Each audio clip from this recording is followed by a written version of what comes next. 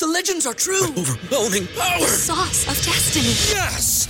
The most legendary sauce has arrived as McDonald's transforms into the anime world of WickDonald's. The greatest flavors unite in all new savory chili McDonald's sauce to make your 10-piece Wick Nuggets, fries, and Sprite ultra-powerful. Unlock manga comics with every meal and sit down for a new anime short every week only at WickDonald's. Ba-da-ba-ba-ba, go! At participating McDonald's for a limited time while supplies last.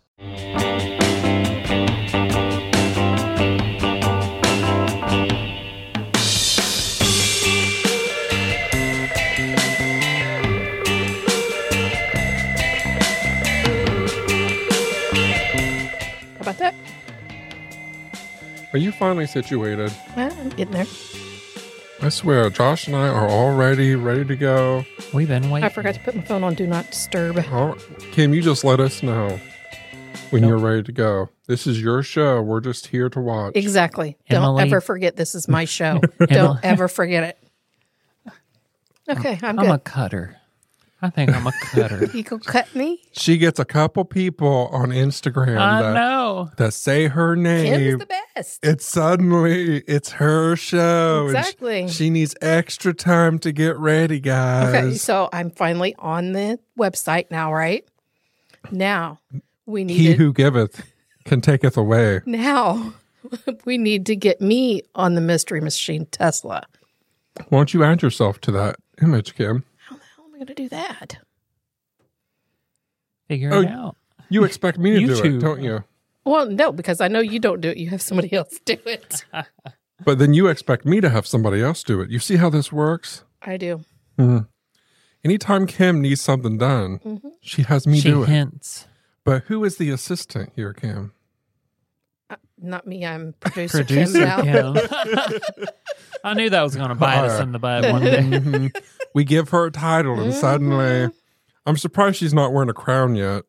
I have one in that chair over there. I believe that, Josh. I believe you have a crown over on that chair. I have I'll several. wear it. I know people won't be able to see me, but I'll find that sucker and wear it on unmasked. Well, when I recorded my other one, I tried to like wiggle it in my headphones, but it kept falling. I tried. First world problems. I know when It's the chilly crown in just here. won't fit. It I is know. so chill. But our blankets, our Golden Girl blankets that you got us, Kim. I'm going to have to bring me a blanket, I think. You know what I like about the blanket? It's so nice and comfortable. It is. And it like makes me comfortable. It makes me feel like we're sitting around just telling a good story, which I mean, we're sitting around telling a good story. But I really wish that it was a weighted blanket. Like I can't. Those give me anxiety. No, I love it. It makes me feel trapped. I don't know if I told you this already, but I went to the dentist and they put on one of those weighted bib things because they were doing an x-ray. Oh, yeah.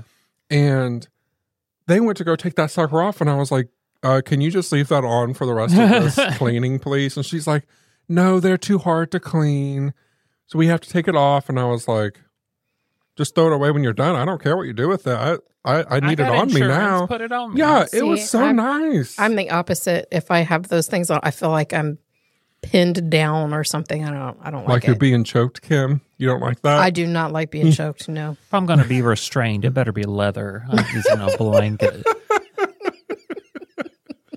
When you guys went to Europe this past summer, Rich. Right? I'm going to say that before Josh Wait, does. where's your fan? It's somewhere. And you even got it just for that reason. I know. Well, no, I have several. But I tidied up your house for you. You know, anytime someone goes on a long trip, I think, oh, what better than to come home to like a house ready for you. And I went to make your bed. I didn't know you had the heaviest of weighted blankets. And it was literally the heaviest I could find. My God. And it's a California king size blanket. I like drug it off the bed and I went to go pick it up. I was like, ugh. It took me like, I was out of breath by the time. I'm surprised it didn't take you with it when you went, try to go like that. I'm surprised you just didn't go head over here. Oh my, I think I videoed it actually because it was comical. Like I was laughing at myself. I'm like, am I weak or is this just so heavy? But do you know, I don't know if you've ever used a weighted blanket, but it keeps so much warmth in. And at night, I can seriously turn down the heat in the winter because of how much heat it retains. It's so nice. No. I've got I a can't do Chihuahua. it. She'd get trapped. It would Where crush is her. she? It would Yeah. crush her. She's too little. I mean, it's seriously really, no, really it heavy. was. I got Yeah. Emily one year, and she loves hers, but I tried putting it on me one day, and I'm like, Yeah. my anxiety just won't. Oh, I love it. Claustrophobia. I wish it was a little heavier. Good Lord. Like sometimes I will double it up, like cut it in half and double You it sleep up. under rocks. My God. In a cave. Crush me. But you really are a Nathan. How do you say A it? Neanderthal. Neanderthal. That's it. So, speaking of Kim being choked, anytime, Kim, why don't you tell our listeners what you say to people when they follow you real closely behind, when you're driving and they follow you real closely? Ride your tail. Yeah, when they ride When they your tail. What do you say? I always yell, if you're going to get that close, at least pull my hair and call me bitch. There you go. You get that on a bumper sticker. Yeah, you do. You should. I do. You should. And then at the end, just say, listen to my podcast. That's similar Thank to you. when I know I'm about ready to be screwed over by somebody. I usually stop and be like, oh, pardon me, do you care if I put some lipstick on first? I like to feel pretty when I'm about to get effed. I got that from South Park. That's not an original. I like that. I never like liked to feel South Park. I here and there. It's not like Family Guy I could watch all day. I can't but do that one South either. Park, some of them are funny, but I not can't all do of them. raunchy cartoons. Oh, I love them. Rick and So Morty. weird. I don't like them either. I never have gotten into them. Oh, I love it. Rick and Morty's horrible. Even for me, some of them, I'm like, ooh, this is almost too far, but it's so funny. But I'm going to keep watching it. Kim, did you see on our Patreon, we have reached 10 new Patreons who have commented. You can So that- see the I think I need to excitement in recount. her I know. face. So if you move your head a little bit behind you, there is a certain Ouija board that I gave you on our You still can't see podcast it. birthday. And that thing is going to be opened at our little sleepover at your house. When are we going to do it? And we figured out that there is a live feature on Patreon. Oh, Wait. We figured it out. I told you to Do figure it you out. have a and you mouse in your figured it pocket? out. I do. Her name is Kim, and she texted me and told me she figured it out. She has so little, Shane. Just give it to her. Exactly. See, that's why I need to be on the logo too. There Oh my needs to God. be. You give a She's mouse just a not gonna cookie. write. You literally Mm. give a mouse a cookie. OMG. She ain't gonna be happy till You know- she's in these seats Kim, at the same time. No, I like these. here's things. I the like this thing. one. You haven't even paid attention because you are on the logo. You just haven't noticed. There's a little turd at the bottom right there. You don't see yourself in the back seat? No, It's because you're too short. You can't see yourself behind me. You can just make out the tip of the But you're there in that logo. thoughts. It's not my fault you're too short. She's there in thoughts and prayers. Thoughts and prayers, Kim. Thoughts and prayers. Oh, we love you, I Kim. don't like it. After we do the live thing at your house, I can bring my Switch over. You know what we can play? You know what talent I have? Mario Kart. I am so good at Mario Kart, guys. I can't even come close to him in Mario Kart. I am unbelievably good at it. If there was ever, we had to put money down on something, we could put money down on me winning it. I'd put money on that. Yeah.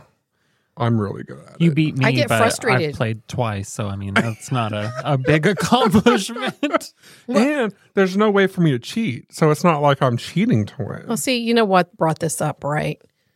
We have an old friend, and he went to Shane's house the other night. It's I'm true. sure they were playing Mario We Kart. were. And that just reminded him how good he was at it. And that's exactly what happened. I won Exactly. all the races but one of them. I can grow a vegetable garden. Raise chickens. I can arrange flowers and make a pretty wreath. I can do that, but that's just I've not done it much, but it's one of those stereotypical gay things. I'm really good at flower arrangements, and I don't know why. I love to do it. It's fun. So it is. I like to be a florist. That would be a treat. Not all the time, but here and I've there. only, since Amber's passed away, which it's 11 years, I've only bought flowers for her twice. I've made them the whole wow. rest of the time. They're always really pretty. I like how you decorate. One of my favorite photos of Amber was when she was smelling that one flower. I took that. That was right before she died, wasn't it? That you went on You guys went It was on a the little one- photo shoot, wasn't it? Well, sort of. We were to south of Indianapolis, Frankton, someplace south of Indianapolis for a wedding. My cousin was getting married, and we got there pretty far in advance. And Amber says, "Hey, we're all dressed up. Let's go on a photo shoot." Not waste these dress clothes. Yeah, they got married right outside of a rose garden. Oh. So I took a few pictures over there, and those were the last ones I took over. Yeah, isn't that the picture that you normally take into schools whenever you talk? No, the one that I take into schools was actually done. She might have been 16. It wasn't the most recent. Well, wait a minute. It was done at that same time. She does have that same dress on. Yeah, I thought so. I forgot about that. Yeah. Kim's getting the timers. She is. Remembering what At it used that to age, bless her No heart. kidding. Bless her heart. That's been a hot minute ago, and I'm getting old. be. We Getting know. up there. We know, Kim. We know. Got 3 kinds of under eye cream on today. So when I come in the office, the cold weather walking into the hot office always makes my eyes water. And Shane's like, "Are you okay?" I'm like, "Yeah, I'm just trying not to waste this eye cream. It costs too much to just run down my face." Or now I know that he is writing his bless your heart, and he's just lying over what he's writing about. As you wrote one about our grandma the other day, and you were just over there trying to be all dry-eyed. Oh, I Walking was like, through I the didn't office. lie about grandma. I excluded stuff. Grandma would beat the crap out of you I if you were know. lying about her. That's the one thing we would get a whooping for growing up was lying. So now, I mean, why do you think I'm just completely honest about everything Right. about me? 'Cause I Right. used to get whooped. No, our grandma used to always say, "You see my eyes turning black?" Yeah. Now both of ours do. They get darker when we're mad. Our eyes get darker and our necks get real red. Yeah, they do. I start breaking out if I start getting really upset. Hives and Yeah. stuff. And I start using big words. You can always tell when he gets mad because all you got to do is watch his neck.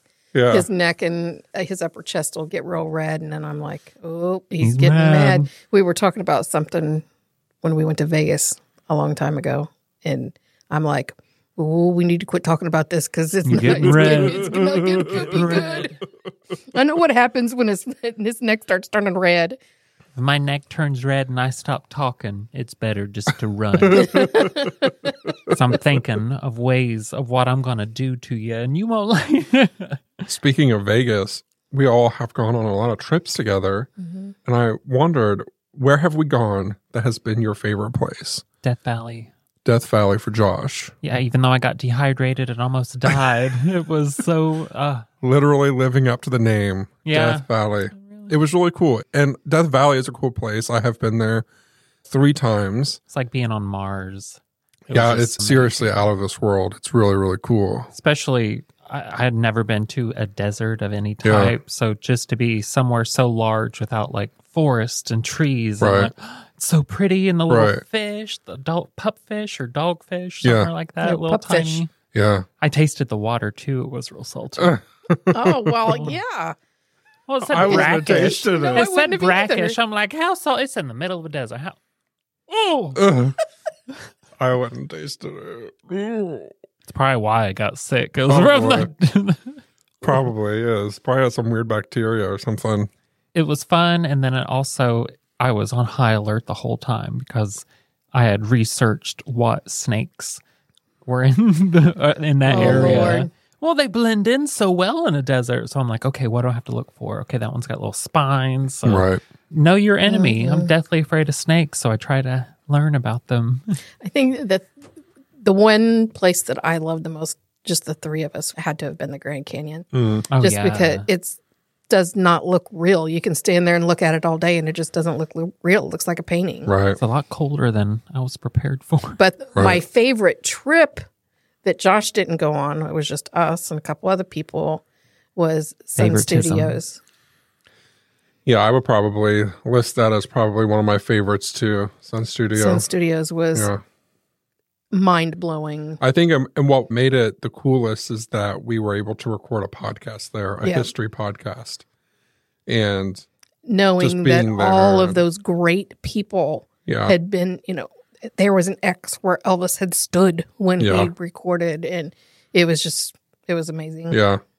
And not only recording a podcast, but we were recording a podcast with the people who ran the studio Right. and experienced what it was like to be in the space.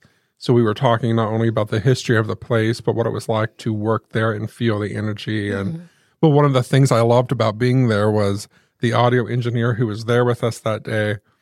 When he was helping us put all the equipment down and putting all the mics together and stuff, everywhere we went, all the other places we visited on that trip, he was so anal about making sure that everyone's phone was on silent. We were all being aware of how quiet we were when recording was happening. Clearing our throats, coughing, And while we were recording the podcast in Sun Studio, he is in the background doing a little live video talking. And I look up because I'm gonna skin you alive. Yeah, just like right now, I'm wearing headphones, so all I can hear is what is being fed through this mic. Right. So if there's background noise, the only way that I can hear it is if a mic is picking it up. Oh, God. So we're all talking. There's 4 of us. We're all having this thick conversation in the center of Sun Studio, right? And Kim is in the background taking pictures, She's been real quiet. All of a sudden, I hear this weird noise of like someone talking in the distance. And I'm like, what is that? But I'm trying to like pay attention and listen to the two people but we're it's talking distracting. to. Yeah, so I'm like looking around, and all of a sudden I look up, and he has his phone in the background, just like swinging it wide and talking. Shane shoots me this glance like, I'm going to kill him. Yeah. So I went running around, and I'm like, would you knock it off? Hey, dummy. And he's like, oh, darn. Oh. Like his senses suddenly came to that, He was geeking out Crap. real bad. Yeah. I give you praise, Kim, because you travel a lot with Shane. He's the easiest person to travel with. You're so easygoing and just nonchalant. Like you don't care where we eat, what we do. We could sit in the hotel lobby all day, which you do often. And he is happy as a bee, but you try to travel with 2 other straight men, and one's anal and the other one's super anal. I don't know how I did it. I really don't, because You there was a lot of crocheting. times. Yeah, that helped me a lot because that's what I did in the car. Oh, I there was was a always lot crocheting. there was a lot of tension. I bet. And I don't know how many times I would look at Shane and I'm like, I'm going to kill him. I'm going to kill him. I'm going to kill him. And so, people come from different backgrounds. One of the people who was there with us on that trip, he came from kind of a better background, who was used to eating at better places. Local. And Kim is used to, cheap and quick. Whatever you can find them when you're out of town. Just like her sex life, cheap and quick. Yeah. Non-existent. Exactly. Right. So we had just finished a day of doing a bunch of recording episodes for the history show, and we were all very tired. It was very late. We were in Memphis. We were in Memphis. And the guy, he wanted to find a place to eat. And so he had suggested, a bunch of these more expensive Local, sit-down like, place. hipster. And this Yes. was at 10 o'clock. This was Yeah. after we finished at Sun Studios. Yeah. We was supposed to be there for an hour, and it ended up being, 2.5 hours yeah. or like We that? were there for a long Something time. like that. We were there a really long time. And that wasn't our first interview that day. So anyway, Kim is exhausted, and so she's like, hey guys, why don't you just run through a drive-thru real quick, grab me a sandwich, and drop me back off at our Airbnb.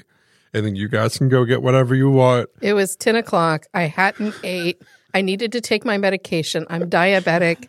And I'm like, this is turning really bad really quick. I could just feel it, Yeah. You're making it harder than it needs to be. Yeah. And oh boy, but they were button heads. But you did end up eating with us, didn't you? I did. Yeah. We didn't. We ended up finding a place that was right close. Yeah. And we went to one and it was closed. So we're like, there's an Applebee's or something, and we're like, let's just go there. Just something. Let's do it and get it over with. No chains. We were leaving. I know, right? Oh, we were no, I leaving know. first thing in the morning. I mean, like early in the morning because there was snow coming in. So we were trying to hurry up and rush to get away from the snow. And so the place that he had picked wasn't open. We let's just go here. And he's like, no, let's go here. Well, the second place that he picked, thank God, they were open and they were not busy. Oh, and I was like, closing. It's a good thing because somebody was about to get killed. I think the funnest trip we all three went on, I loved Gettysburg. That one was just a good time. That was a lot of fun. Yeah. There was not a bad time at all. It was just such a fun. We left the night a snowstorm started. So like our families here were like, we got buried. We're like, not us. Later. One of the things I loved about Gettysburg is that during the little audio tour that we listened to in the car as we were driving around, it talked about how one of the most frequently asked questions is how during the Civil War, why all the monuments didn't have bullet fragments and bullet holes in it. And the people always have to say, well, those were built here after the war. It would be so hard not to, you dumb. Yeah, it would be. Bless your heart. That's where that phrase probably was invented. Well, bless your heart. I'd really like to go back. Did you? Yeah, I would really like to go back. I didn't. Yeah. I mean, It's we were only nicer. being able to. Yeah, we were only be able to be there for a day because we had been in Hershey, Pennsylvania the day before. Yeah. We had that concert and we got to see Winona. Yeah, we got to we met Winona. And I got my picture taken with her. Did we tell you, Josh? We Dead got to to meet me. Winona. Dead. She had her arm around me, Josh. And her arm around me. I'm sure she remembers you both. She fondly. does. She We does. text. I'm sure We're she does. I BFFs. have no doubt in my mind she remembers. She probably always remembers that really, really tall guy. Probably. Who She's smelled really, fine. really good. She's in her mind, you're the strangest lesbian couple she's ever come across. I'm not sure who's the top. Do lesbians have top and bottom? No, but it was a very fun concert. I It was. thought. Yeah. And Hershey, Pennsylvania was really fun. Yeah. We interviewed the Hershey Foundation and we made a history episode for that. So it was overall a really good trip. So We've yeah, been Josh, I we've been agree. to some great places. Mm-hmm. And for Up me and not to everywhere, pick man. the Biltmore as being my favorite place that we've gone is saying a lot because I had wanted to go to the Biltmore ever since I could remember. Right. And then when we went for our history podcast, Yeah. we actually drove up to the back door of the mansion. And we're like, We were, like, I freaked couldn't out, remember too. what that was. The largest home in I'd never America. heard of it until you guys went Yeah. there. oh man, we were, so somebody had met us at the gate and was going to show us where to go. And so we're following them and we're just watching and we're like, oh, here's the house, and we go? snaked out and snaked around. And all of a sudden we turned this corner and right there was the house. And we went into the back. It was a bricked area right off the back of the house. And we're like, oh my God. And normally if you go there, you have to park in these parking lots and then you have to walk a mile. I remember you really saying far. that, and you're like, "Are we allowed to go this?" Yeah, it was really cool just to be able to. I mean, I parked inches Didn't you next to the say building. they during one of the wars they hit like Yeah, the- World War II, Yeah. they were afraid that the Nazis were going to invade Washington, D.C. and take a bunch of the artwork that was there. So the Biltmore allowed D.C. to hide a bunch of the artwork within the walls of the Biltmore. It's crazy. Yeah. So that's what we did the hometown history episode on. We worked with the curator, the head curator Okay. there. So we recorded the entire episode at a picnic table behind the Biltmore. Looking Beautiful out over the setting. mountains. Oh my gosh. it It was was so gorgeous. pretty. It was So, gorgeous. so pretty. Ruins every other recording after that. I mean, you just don't get better. I know. Yeah, it was really, really cool. And then afterwards, they're like, here's a ticket so you guys can walk through. Just go ahead and just jump the line and get in and walk through the whole place.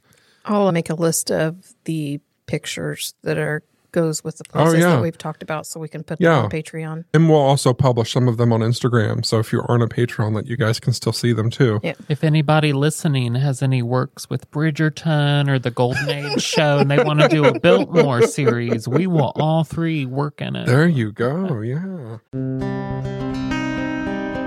A detective came and knocked on the door, and I said, "Is it Renee?" And he just gave me that solemn look. It was the worst day ever. The Proof podcast is back with a new case and a new season. 23 years ago, 18-year-old Renee Ramos went missing. Her body was later found in an empty Home Depot building on the edge of town. I don't think that they arrested the right people. It's about time somebody's trying to do something. She had a black eye about 2 weeks before she was murdered.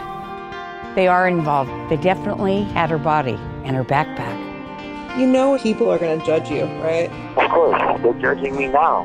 They've been judging me damn near my whole life. You can listen now to Season 2 of Proof, wherever you get your podcasts, and follow along with us as we reinvestigate the murder at the warehouse. I have to ask, did you kill Renee?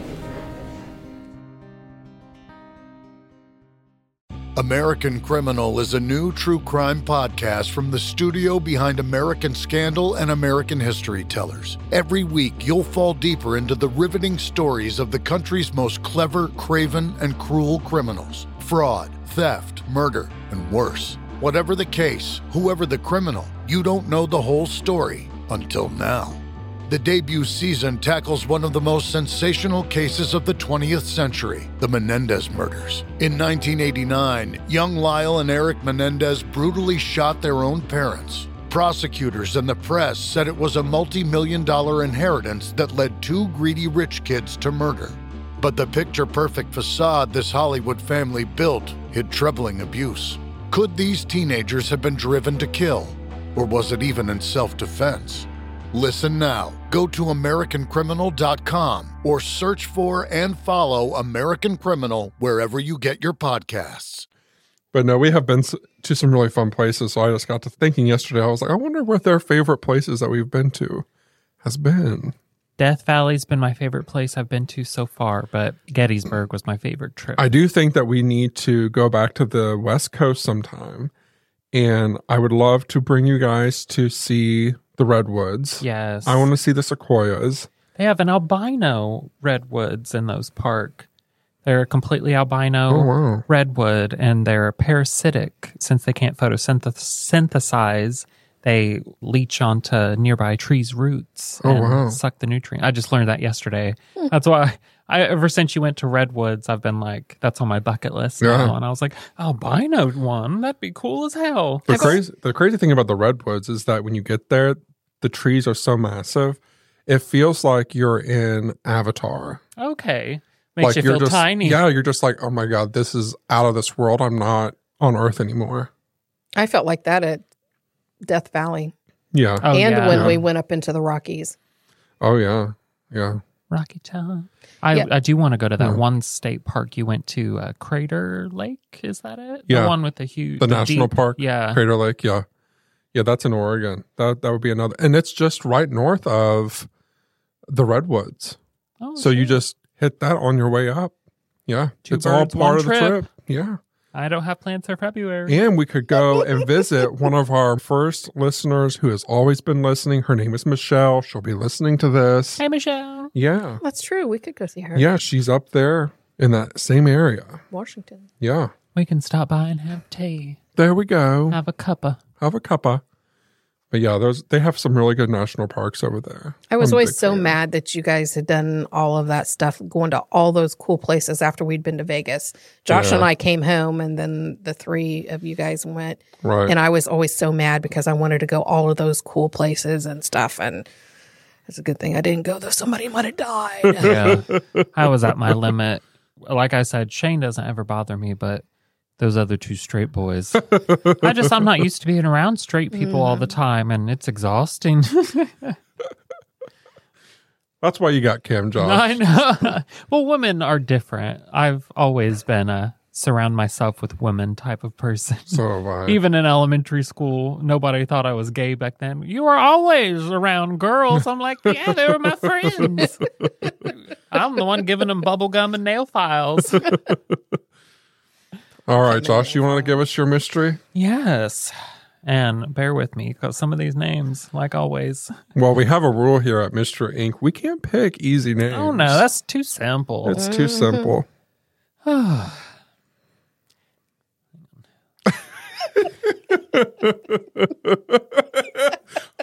First word of his mystery. Can't pronounce it. No. It's like dial-up.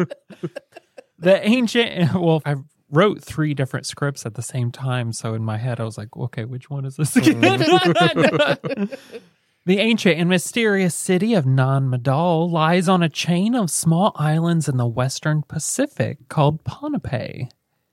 Either that or Pohnpei, but that sounded too much like the Greek one. The city, constructed in a lagoon, consists of a series of small artificial islands linked by a network of canals. The name Madol means within the intervals and refers to the canals that crisscross them. It was the ceremonial and political seat of the Sodalier dynasty, which united Pohnpei's estimated population of 25,000 people until the year 1628.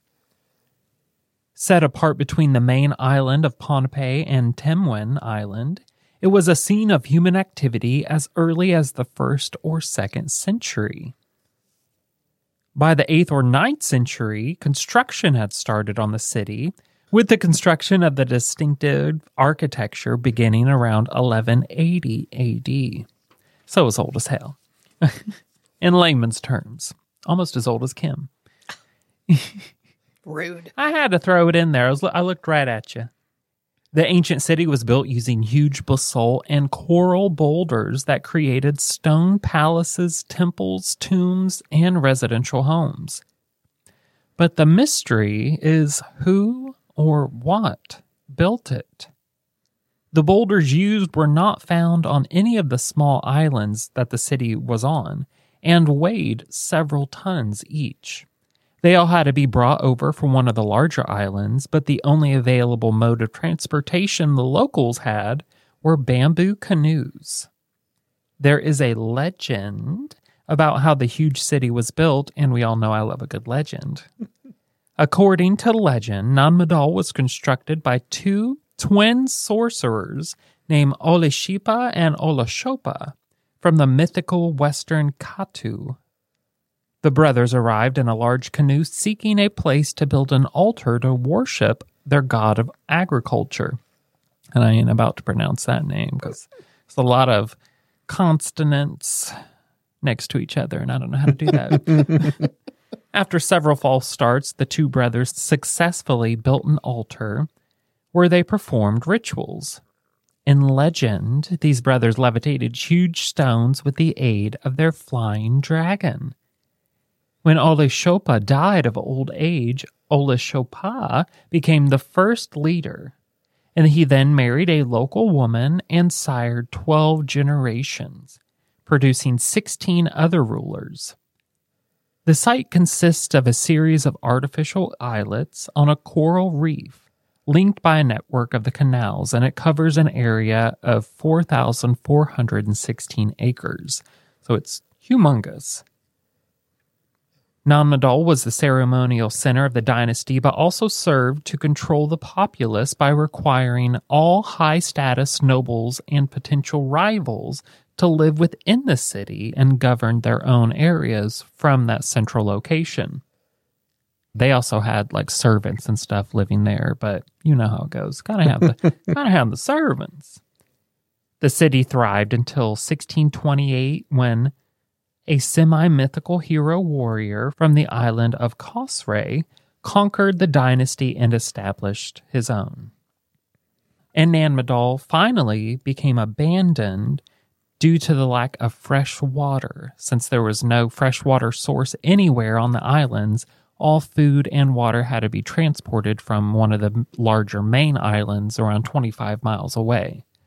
So eventually let's just move to where there's water. Its population almost certainly did not exceed 1,000 people and may have been less than half of that. Today, Madol forms an architectural district covering more than 6.9 square miles and includes the stone architecture built up on the reef flat along the shore of Temwen Island. Altogether, the islets that make up Madol total 92, and I said it was 4,000 something units of measurement large. Listen, we're American, and we use one, and the rest of the world uses another, right. And I forget what they're called sometimes. Carbon dating indicates the megalithic construction at Madol began around 11 AD, when the stones were taken from a volcanic plug on the opposite side of Pohnpei, as I said, 25 miles away. And some of the stones used weighed up to 50 tons each. The people who built the city had no access to pulleys, metal tools, or anything aside from their small bamboo canoes and stone tools. An estimated total of 750,000 metric tons of basalt stones were moved to build the city, all with no tools and no way to get them there. The earliest settlement was probably around 1 AD, although radiocarbon dating shows human activity starting at around 80 AD. And there's even another legend that says that the city was built in a single night by a tribe of mysterious giants. And today the site is considered to still be inhabited by spirits. And there is even a curse on anyone who dares to disturb it. And the locals now call it Ghost City. There was even a team from National Geographic that tested how Madol was created. They used the same tools and small boats that the original inhabitants would have had at the time in an attempt to move all the stones. But in every attempt they made, no matter how small the rock that they used, the boats would always sink. Today, Madol is revered and feared by locals.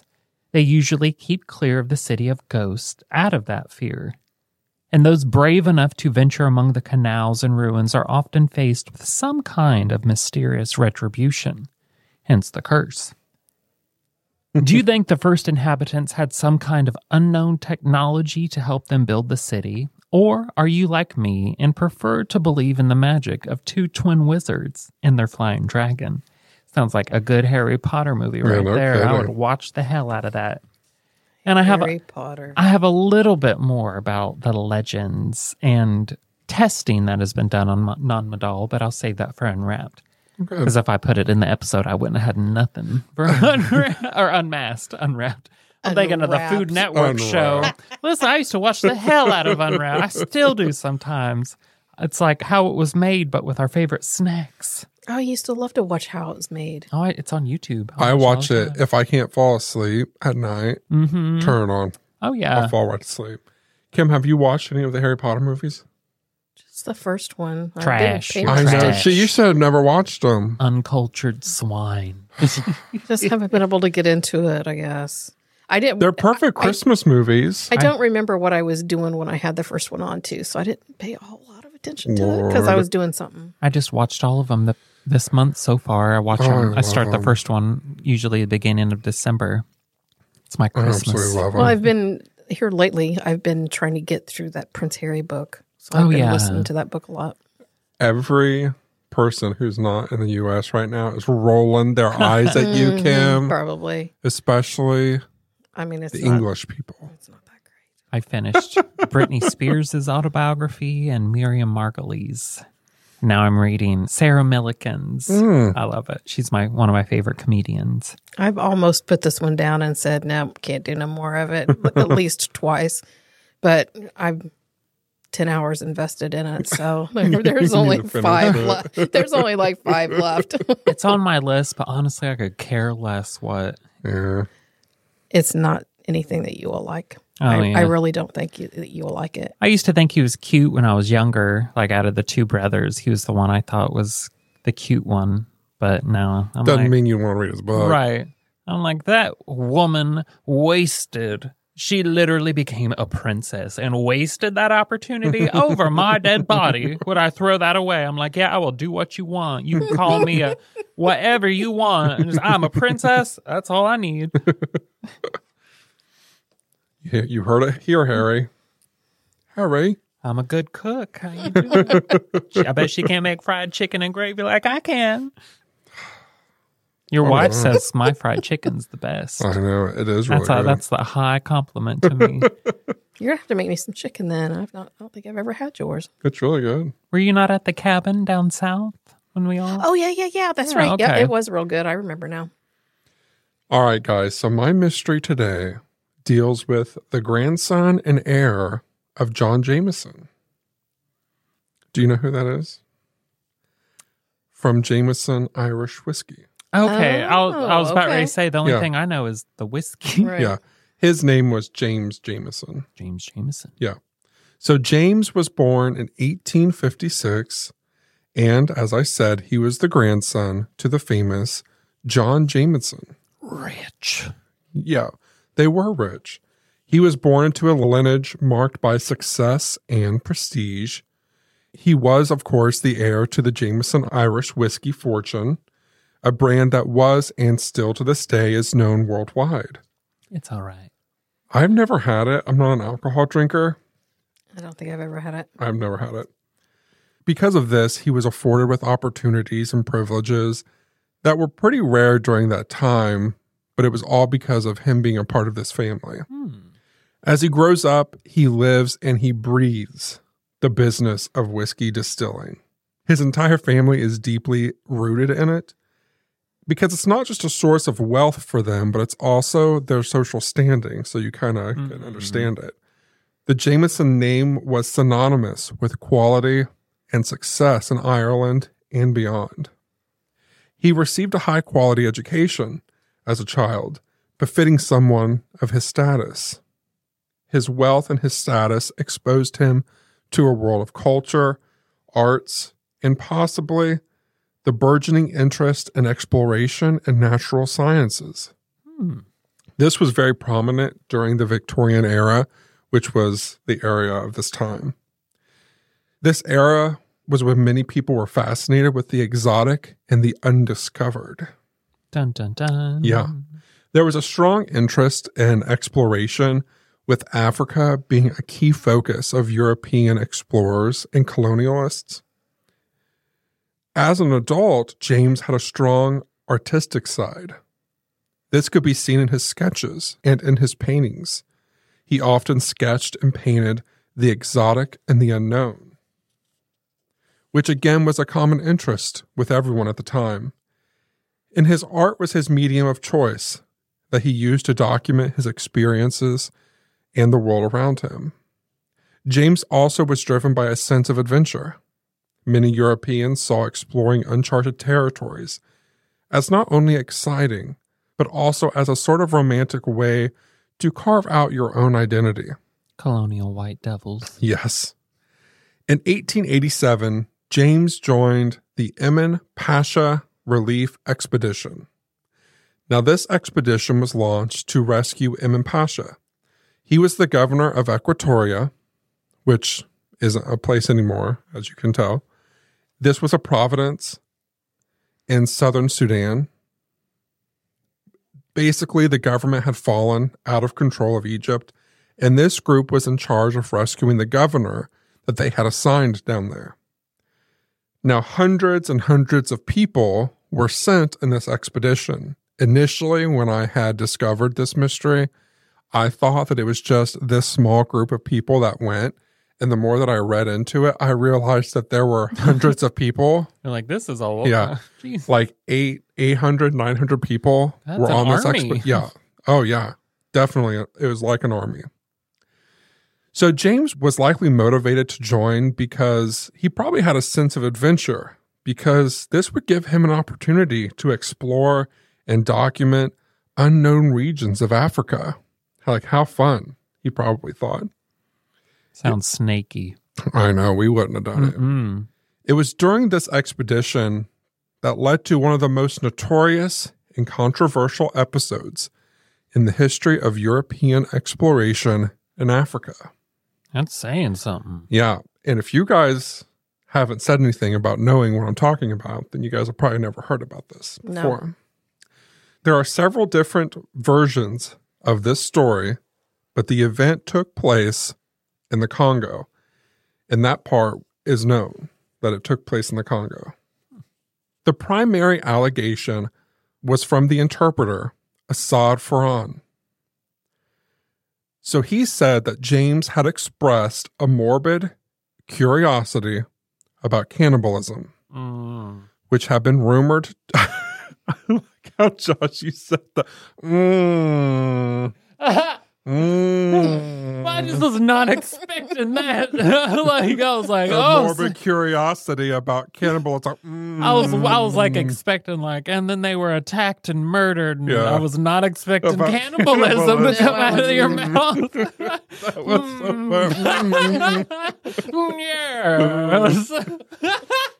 Long pig, go on. So Assad said that James was expressing during this trip a morbid curiosity about cannibalism, which had been rumored to be practiced by certain tribes or native people in the area. According to Assad, James asked whether certain practices were real, and if so, if he could witness it. And I'm talking about a specific incident that James is asking people about this. Assad claims that James then paid for a girl in handkerchiefs. Josh, your mouth is so wide right now. And then witnessed the process of the girl being killed and then eaten. Oh my God. James did write about the incident. Because at first when I saw that, I was like, oh, this Assad guy was butthurt about something. Right. Lying, sneaky guy. This people-eating white Irish man. Yeah, this rich man, So that's what I thought. And then I was like, then I found James's diary that had been published about his whole trip was published, right? Found it and I read it. It's 300-something pages. I read the whole thing. That's what I've been doing. Yeah. The whole thing I've read. No wonder I don't hear from you. I haven't heard much from you in the evening. That's because I've been reading it. It was really interesting. But anyway, so James did write about this incident in his diary. And he said that he thought that it was all a joke. And when they started to kill the girl, it was, quote, the most horribly sickening sight I am ever likely to see in my life. I bet. Now, he did sketch the incident in his diary. He did a lot of sketches in his diary. This is the worst thing I've ever seen. Let me draw it. Yeah. Why? And it's sketched, and I'm telling you what, if you are a person who likes to look up stuff on the internet, don't look this up. It is, the image of it is as bad as what you probably think it could be. So he was like a good sketch artist. I mean, he was an artist. Oh. But just the thought of seeing people kill a girl, I believe she was 11. Ugh. Yeah. That was a little girl. Yeah. That wasn't an adult. They kill her. Oh my God. And he sketched it between 6 photos of them killing her, ripping her up, and then, it was, the image, it's bad. That makes me want to go throw up. Yeah. So the leader of the expedition, his name was Henry M. Stanley. So Henry never addressed Josh's covering up a shirt that has a skeleton on it. It says judgment, and I'm judging this man. Yeah, it's what is the shirt? It's the tarot card, the judgment card. That's right. And that's because you're judging. Not judgment. Okay. Well, Josh, you're going to give us your judgment at the end of this mystery, because that's the mystery. The mystery is who's telling the truth. Okay. That's the whole mystery. So the leader of the expedition, Henry Stanley, he never addresses the event publicly. So he never says one way or the other what happened. Okay? Other members who were there, some of them say, oh, Assad is correct, and other people say that never happened. Well, they just don't want to be tied to it. Oh, I'm sure. So Assad, his belief is that, James purposely does this. James says, oh, it was all misunderstanding, cultural misunderstanding. And the other people who were there are either tight-lipped, don't say anything, or they say it didn't happen, or they say Assad is correct, or they say James is right. So, you're talking about hundreds of people, and they can't come up with a consensus? Mm-hmm. See, you only travel with people you know. So, James returns home, after this incident. He's very sick when he returns home, and he ends up dying. Oh, darn. And he ends up dying because of likely a disease he picked up in the Congo. They were there for like 2 years, right? And a lot of people in the outfit died in the Congo and also when they come back from disease and everything. Hope he got necrotizing fleshyitis of the dick. Now, it's possible, like I said, he got a disease while he was on his trip. So now, Ferran the interpreter, the one who came out against James. Now, initially, I thought that he didn't initially say anything about the incident publicly until after James had died. Because James comes back and he was alive for a couple months. No, not a couple months. But shortly after he gets back, he dies. But I thought initially, in my initial research, that Ferran didn't say a word until after James died. But that's not the case. I found a letter that proved that Ferran must have been talking to people and that the talking got back to James. So the letter that I found, James wrote a letter to his wife. And the letter says, "The reports about me coming from Assad Ferran, a distinguished interpreter, are false. If made public, stop them." So James must have had some type of idea that Assad was going to start saying something, or he started to talk publicly, or there was some type of disagreement within the group that Assad said, well, if you don't do this, like in my mind, he may have blackmailed. That could have been a possibility. So somehow James had an idea that Assad was going to start saying something for him to write that letter back to his wife. A detective came and knocked on the door, and I said, "Is it Renee?" And he just gave me that solemn look. It was the worst day ever. The Proof podcast is back with a new case and a new season. 23 years ago, 18-year-old Renee Ramos went missing. Her body was later found in an empty Home Depot building on the edge of town. I don't think that they arrested the right people. It's about time somebody's trying to do something. She had a black eye about 2 weeks before she was murdered. They are involved. They definitely had her body and her backpack. You know people are going to judge you, right? Of course. They're judging me now. They've been judging me damn near my whole life. You can listen now to Season 2 of Proof wherever you get your podcasts, and follow along with us as we reinvestigate the murder at the warehouse. I have to ask, did you kill Renee? American Criminal is a new true crime podcast from the studio behind American Scandal and American History Tellers. Every week, you'll fall deeper into the riveting stories of the country's most clever, craven, and cruel criminals. Fraud, theft, murder, and worse. Whatever the case, whoever the criminal, you don't know the whole story until now. The debut season tackles one of the most sensational cases of the 20th century, the Menendez murders. In 1989, young Lyle and Eric Menendez brutally shot their own parents. Prosecutors and the press said it was a multi-million-dollar inheritance that led two greedy rich kids to murder.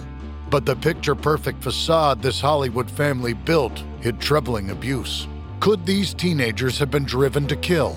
Or was it even in self-defense?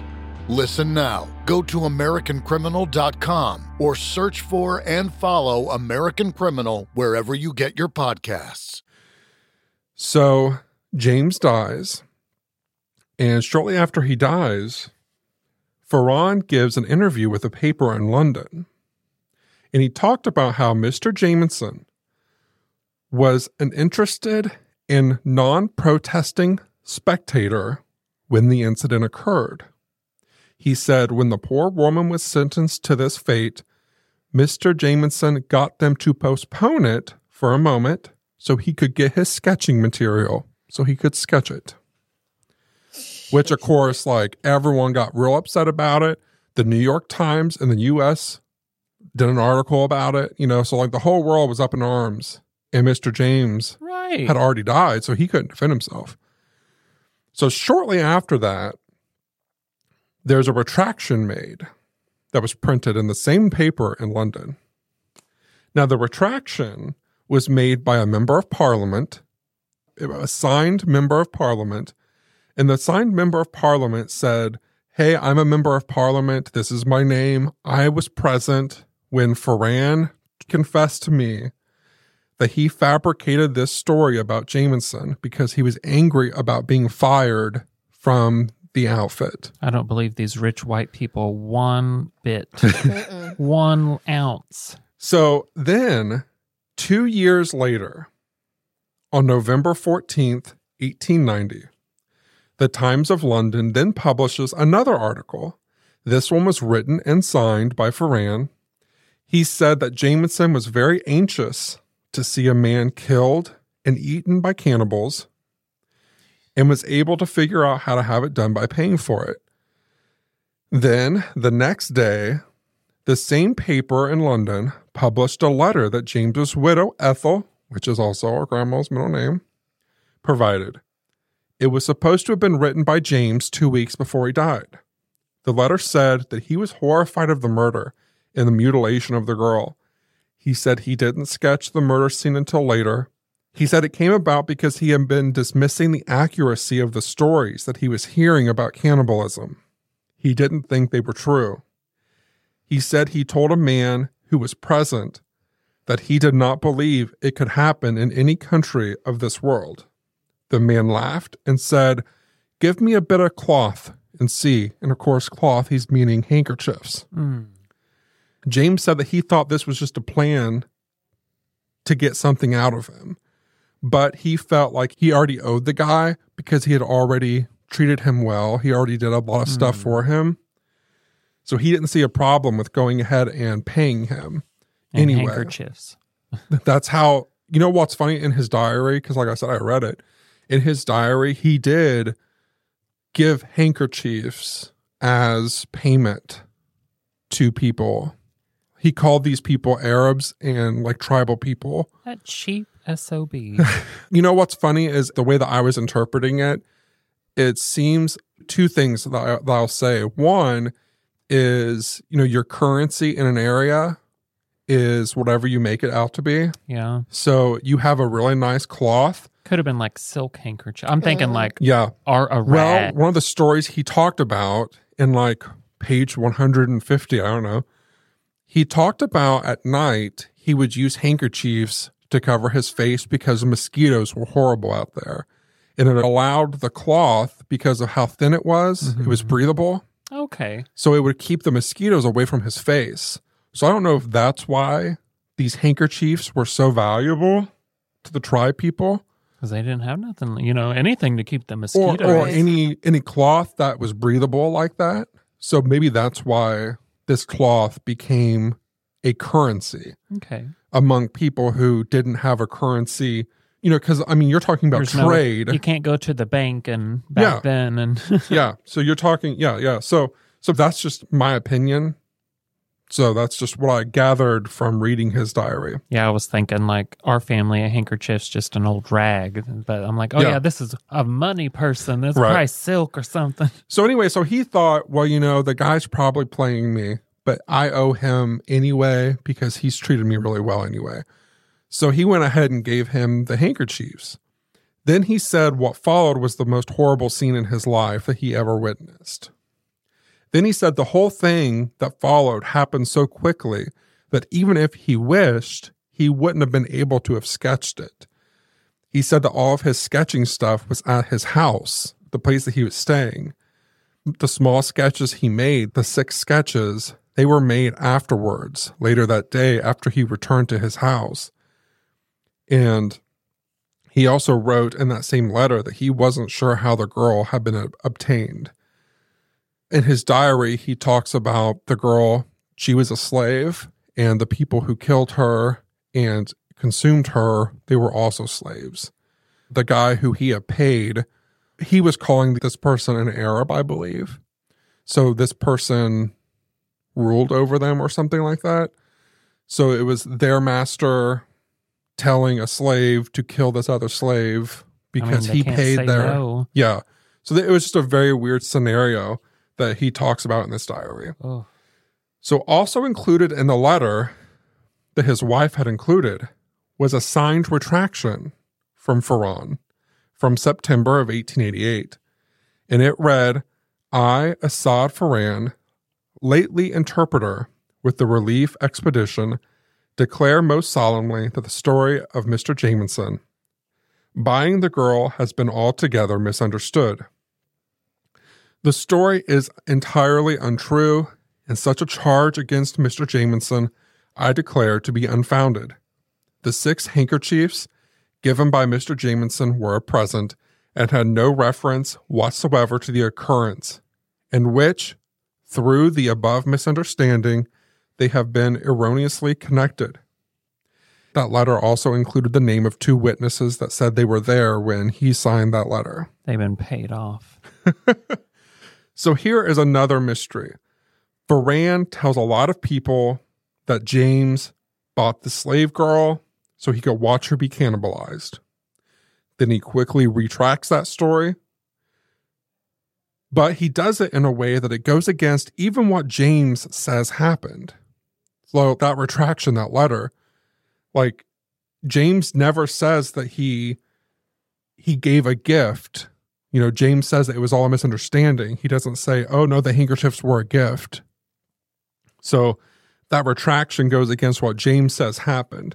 Then 2 years later, he signs another affidavit that contradicts his first retraction and outlines the original allegation against James. Okay. So in layman terms, he's like, oh, he did it. Then he's like, no, I'm just kidding. I lied. And then he's like, no, he did it. So he wanted more money. It's a lot of back and forth. And the public just really wasn't sure like who to believe, to be honest with you. Not the rich white guy, I tell you. Well, the problem is like, you know, Assad was also being paid to be there. So, and you don't know how much Assad was being paid to give those interviews either. Right. So, you know. Dear Lord. Yeah. This is ridiculous. Well, my money's on the guy did it. Because that sounds like something a crazy, rich, white man of, you know, especially back then when you could get away with a lot more. Right. Like, Yeah, unfortunately, also, too, James was dead at the time when all this stuff was coming forward. So he couldn't defend himself and say any more part to his story. The only thing that was there was the letter that his wife provided and his journal. So after all this started coming out with the printing, right after she gives this letter to be printed, she starts working on printing his journal.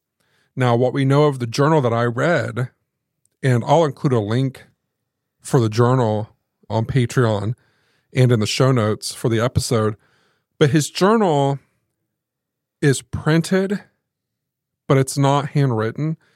And so there is the opportunity for it to have been edited.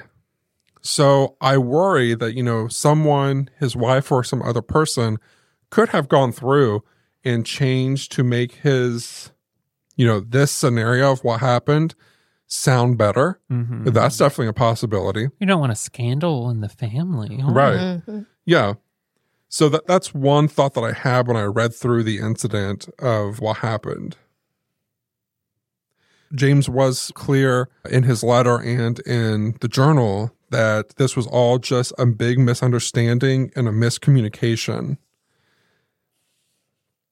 So the question and the mystery here was, is James just this entitled rich European, happy to pay 6 handkerchiefs to watch, write, and draw an African slave being killed and eaten by other African slaves? Or was he simply just misunderstood by these cultural barriers and then targeted by tabloids after death just to sell copies of newspapers? Now, some historians do talk about this event, and they believe that it may have never even taken place. Good gravy. Yeah, like Jameson talks about it in his journal, and Assad reports on it. But some people suggest that maybe it was a way of James and Assad and his team to portray Africa as this place is so full of savages. And how better of a way to do that than this story about how he paid just 6 handkerchiefs for these savage African cannibals to kill a young girl. So that's one theory. I don't believe that theory. I don't think that he would have printed that and his wife would have printed his journals. And I think he would have seen in that moment that it would have been too big of a scandal for him. So I don't think that he would have done that. Yeah. So I wanted to bring that up because that is just a theory that some people had about it. But yeah, I definitely don't believe it. That's, my God. I put money on that he did do that, and just the family didn't want a scandal associated with their fortune, so they first paid off the guy to write a retraction, and then I guess he probably wanted more money, so he was like, oh, actually, he did do that. Yeah, and I have no doubt that the Jameson family would not want the bad public attention too. Right. So if they don't want that bad publicity, what realms would they go to try to stop it? Would they reword his diary? You know, would they try to fake signatures of Assad? Would they pressure him to sign things? I bet you wouldn't want to lose that whiskey empire. Yeah, you know, I'm sure they had some type of public relations of some kind to know that this story would not be seen well. Right. So that journal might not even have been written by him. Somebody else could have done it. No, his journals were written by him. Yeah. That is pretty well known. I mean, you're talking about hundreds of people who were there in the expedition. If he didn't write them himself, someone would have said so. Everyone, would have seen him writing the journals and sketching. He was an artist. And almost all the pages, not all the pages, but there are lots of sketches of people, of artifacts, of rivers that he was including in his journal of everything that he was seeing. So in the Unmasked episode, I'm going to read the journal entry. Ooh, okay. So that you can see kind of what led up to the event and kind of get a feeling for yourself if you feel like he is more guilty. Yeah, I think we should just let people decide for themselves to hear it. But it is a little unmasked because it is a cannibal story. But yeah, it is a crazy story. The only thing I can think of is that poor baby. Yeah. I know. That's why I can't imagine 11 years old and you know that you're helpless as you're about to be murdered and become someone's food. Right. And there's just nothing you can do to stop it. Like, oh, bless her heart. Right. I hope she at least gave him diarrhea or something. Hopefully. If they did. Like, I hope she somehow, they got their come ups. You know what's weird is, I think for me, the fact that he sketched it. It's really weird. It's one thing to write about it, but then to sketch it too. I think that's the weird part. Like, you would think that if he was that adamant about how he didn't want them to do it, you wouldn't be sketching. No, you wouldn't be sketching it. You would try to get it out of your mind, and you wouldn't want those mental pictures that you have. Why would you sketch it? I would have gone on a long walk. Like, I didn't see nothing because I was walking. Another reason the historians pointed to the possibility of this not being a true story is because the leader of the expedition, he is believed. So one of the things the expedition was also doing, they were trying to rescue the man who was down in the southern part of Africa. But also on the side, they were going through and talking to all of these tribes, trying to get them to sign basically their land over to England, basically. Right. And England's good at these that. treaties, So a lot of these treaties they now believed were faked. They were forged, or these tribes didn't know what they were signing, Right. And we even seen that here in the U.S. A lot of Native people were forced to sign, or they didn't sign. They were forged.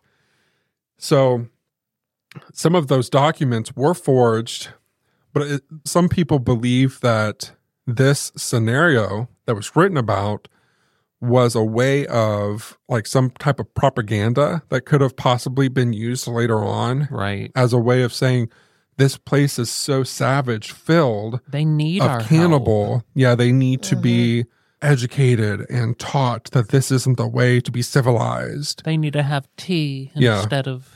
Yeah.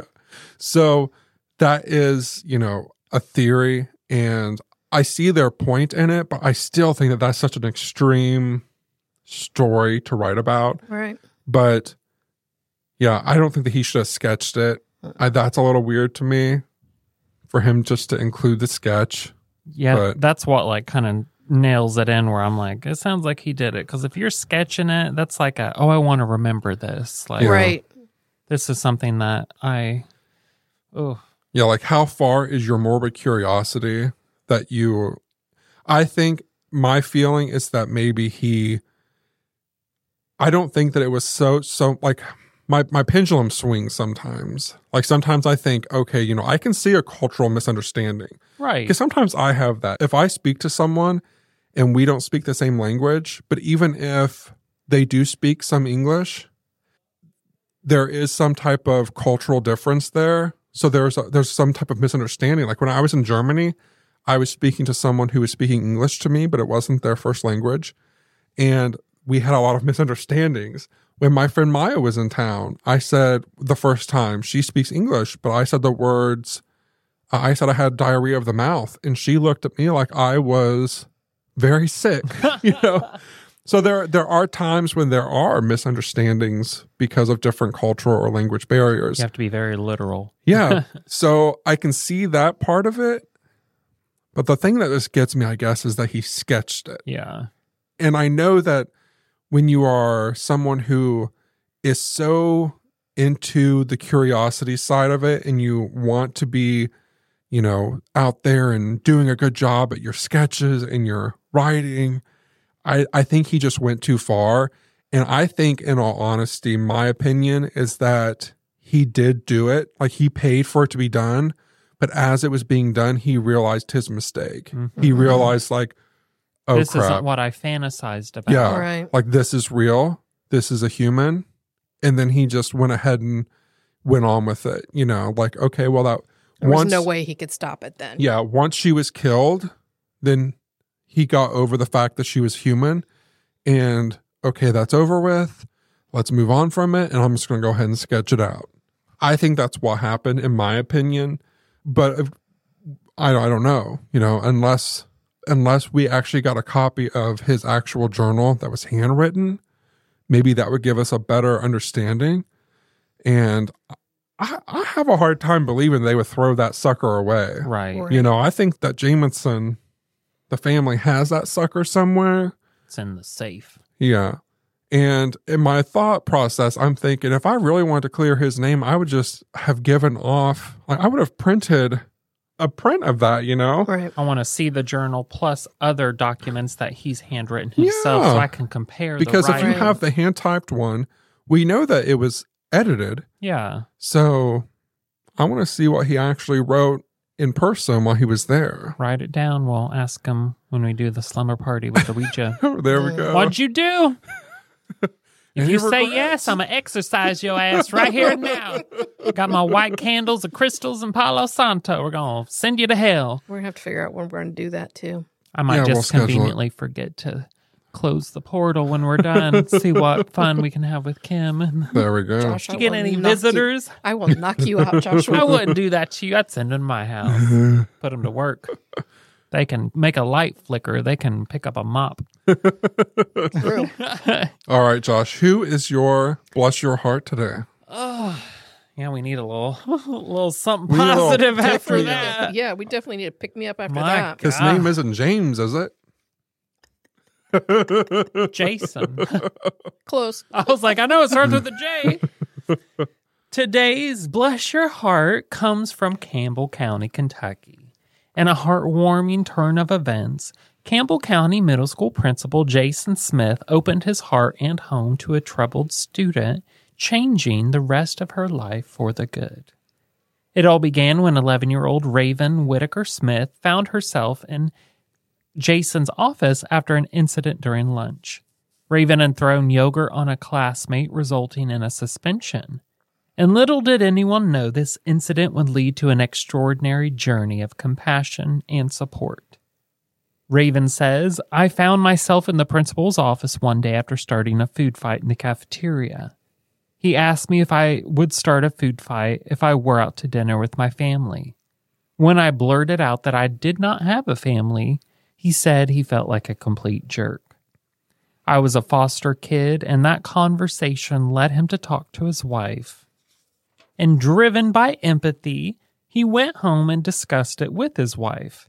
And after consideration, the couple decided to open their hearts and home to Raven, welcoming her into their family.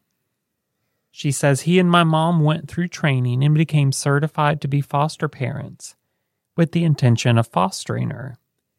They could not have kids of their own, and something I said that day led them to know in their hearts that I was what their family needed. My mom says she always questioned why she could not have kids until the day she met Raven. Raven moved in with the Smiths in June of 2015, and on November 3rd, 2017, they formally adopted her, who was then a high school freshman. Currently, Raven is a junior at the University of Kentucky and is studying to be a social worker. And to both Jason, Raven, and Maybeth, Jason's wife, I give you a bless your heart and thank you for having compassion and empathy for a lost girl who just needed someone to love her. Aww. That's very sweet. So we had your 11-year-old horror story, so that was just that worked out. Mine involved a good, positive story about an 11-year-old girl. Bless both of them. My God. I wonder where Campbell County, Kentucky is. I don't know, but it sounds Campbell County, Kentucky. Campbell County. Welcome to Campbell County. That's not where we went.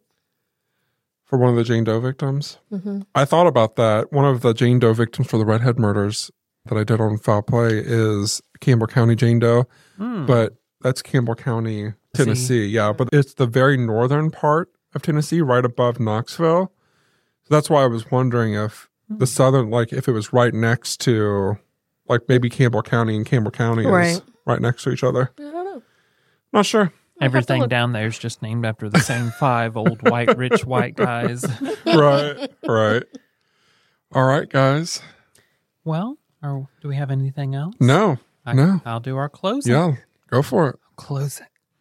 We want to give a special thank you, Jesus, to our loyal and brilliant patrons and your exceptional taste in podcast. We appreciate all of you and hope you enjoy us on Unmasked. Don't forget, oh wait, never mind.